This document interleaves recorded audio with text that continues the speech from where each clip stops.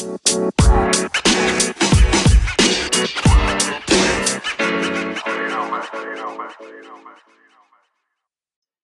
guys, it's been a while since I've recorded on Anchor, but here we go again with our new book, The House on Mango Street. We started this on Friday. I did read the chapter to you called The House on Mango Street. We did the location tracker.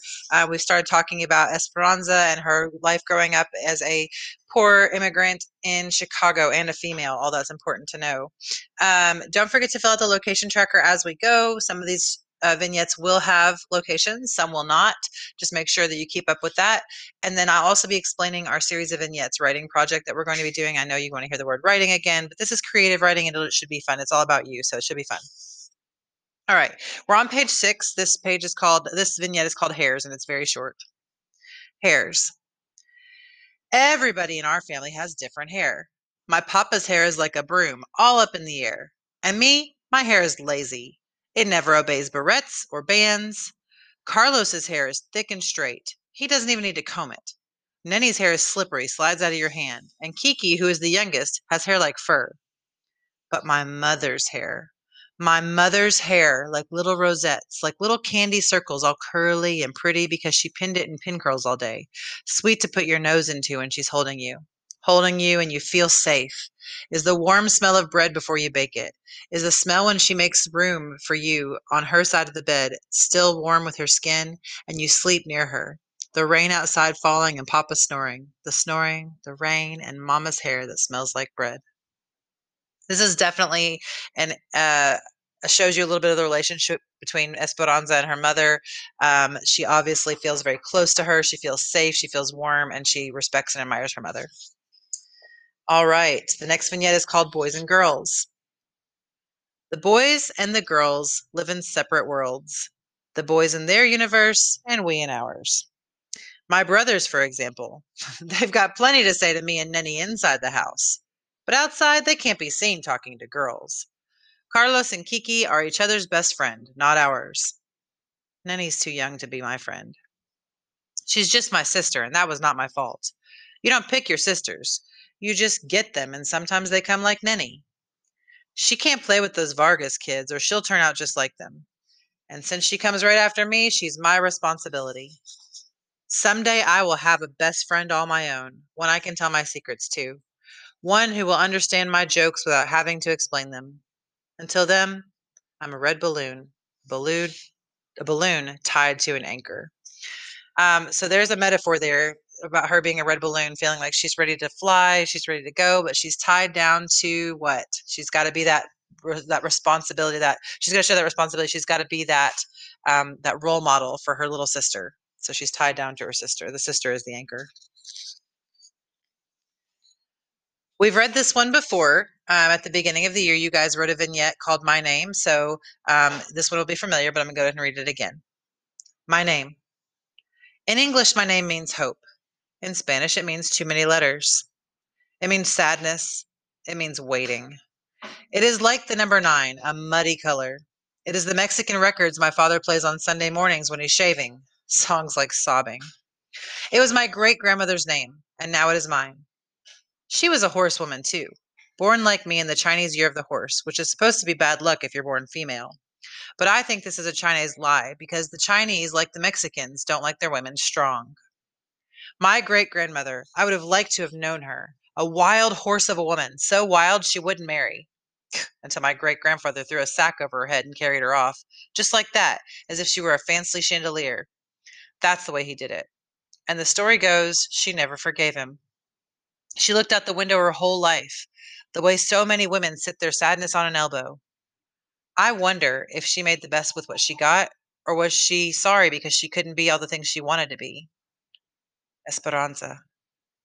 I have inherited her name, but I don't want to inherit her place by the window. At school, they say my name funny, as if the syllables were made out of tin and hurt the roof of your mouth. But in Spanish, my name is made out of the softer something, like silver, not quite as thick as my sister's name, Magdalena, which is uglier than mine. Magdalena, who at least can come home and become Nenny. But I'm always Esperanza. I would like to baptize myself under a name more like the real me, the one nobody sees. Esperanza as Lysandra, or Maritza, or Zizi the X. Yes, something like Zizi the X will do.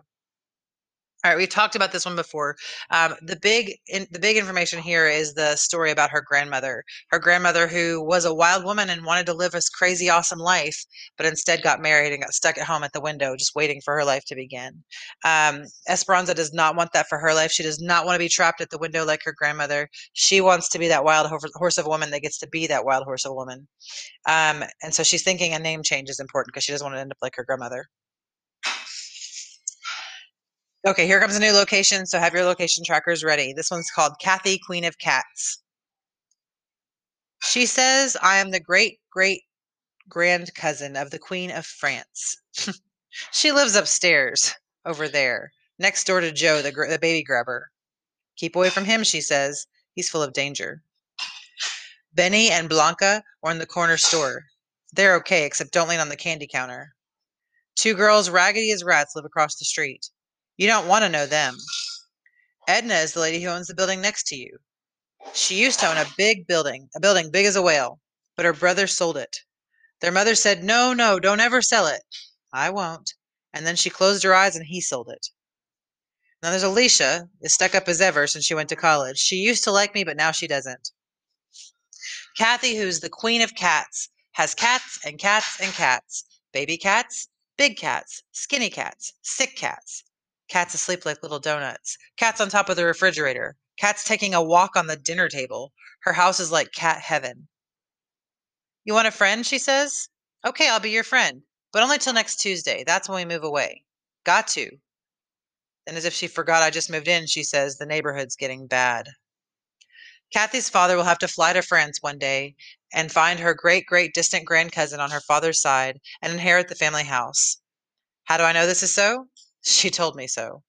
In the meantime, they'll just have to move a little farther north from Mango Street, a little farther away every time people like us keep moving in. All right, so Kathy is obviously um, a she's white. She feels like she's relative to France, to the Queen of France. She's moving away. She's very judgmental of all the people in the neighborhood, as you can see, and she gives you her opinion about all these different people, Edna and Alicia and Benny and Blanca. But her own house, if you describe it in your location tracker, is full of a certain animal that makes the house not so great. But the neighborhood's getting bad because people like Esperanza have moved in. So she's got to leave. She's moving but she'll be her friend till Tuesday. Okay, this is the last entry for today, the last vignette for today. And this one is important because you're going to write something similar to it. This one's called Our Good Day. If you give me $5, I will be your friend forever. That's what the little one tells me.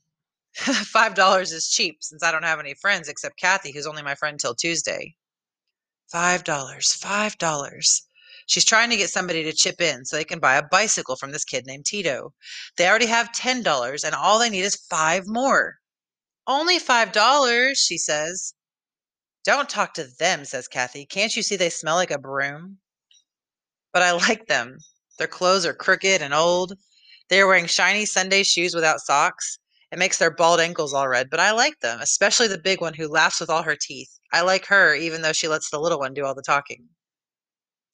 $5, the little one says. Only 5. Kathy is tugging my arm, and I know whatever I do next will make her mad forever. Wait a minute, I say, and I run inside to get the $5. I have $3 saved, and I take 2 of Nenny's. She's not home, but I'm sure she'll be glad when she finds out we own a bike. When I get back, Kathy is gone like I knew she would be, but I don't care. I have 2 new friends and a bike too. My name is Lucy, the big one says. This here is Rachel, my sister. I'm her sister, says Rachel. Who are you? And I wish my name was Cassandra or Alexis or Maritza, anything but Esperanza, but when I tell them my name, they don't laugh. We come from Texas, Lucy says and grins. Her was born here, but me, I'm Texas. You mean she, I say. No, I'm from Texas, and doesn't get it.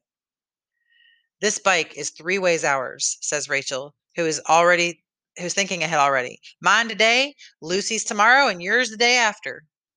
but everybody wants to ride it today because the bike is new. So we decided to take turns after tomorrow. Today, it belongs to all of us. I don't tell them about Nenny just yet. It's too complicated, especially since Rachel almost put out Lucy's eye about who's going to get to ride it first. But finally, we agree to ride it together. Why not? Because Lucy has long legs, she pedals. I sit on the back seat, and Rachel is skinny enough to get up on the handlebars, which makes the bike all wobbly as if the wheels are like spaghetti. But after a bit, you get used to it. We ride fast and faster, past my house, sad and red and crumbly in places, past Mr. Benny's grocery on the corner, and down the avenue, which is dangerous.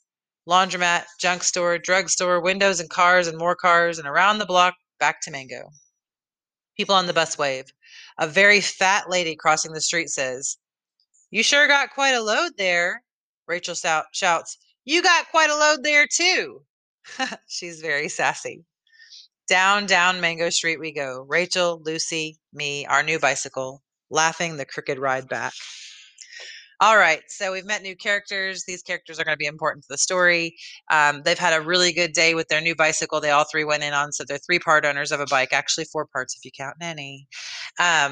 What I want you to do, and this is going to be a series of vignettes project, but this vignette is one of the ones I'd like for you to write about. So it doesn't have to be long, but I want you to write a story about a good day that you've had. And I want it to be fun and creative and interesting. I want it to be something that makes me smile when I read it, like this one did make you smile. So something fun about a good day that you've had in your life. That's it. That's what I've got for you today. You can look at the vignette Loom video that I wrote and or that I did recorded for you, and also look at the vignette assignment to figure out how long your vignette needs to be. But seriously, it doesn't have to be long, and I just want it to be creative and fun, something for you to get some writing out. So, all right, that's it. I love you guys. I'll see you back tomorrow for another installment of The House on Mango Street.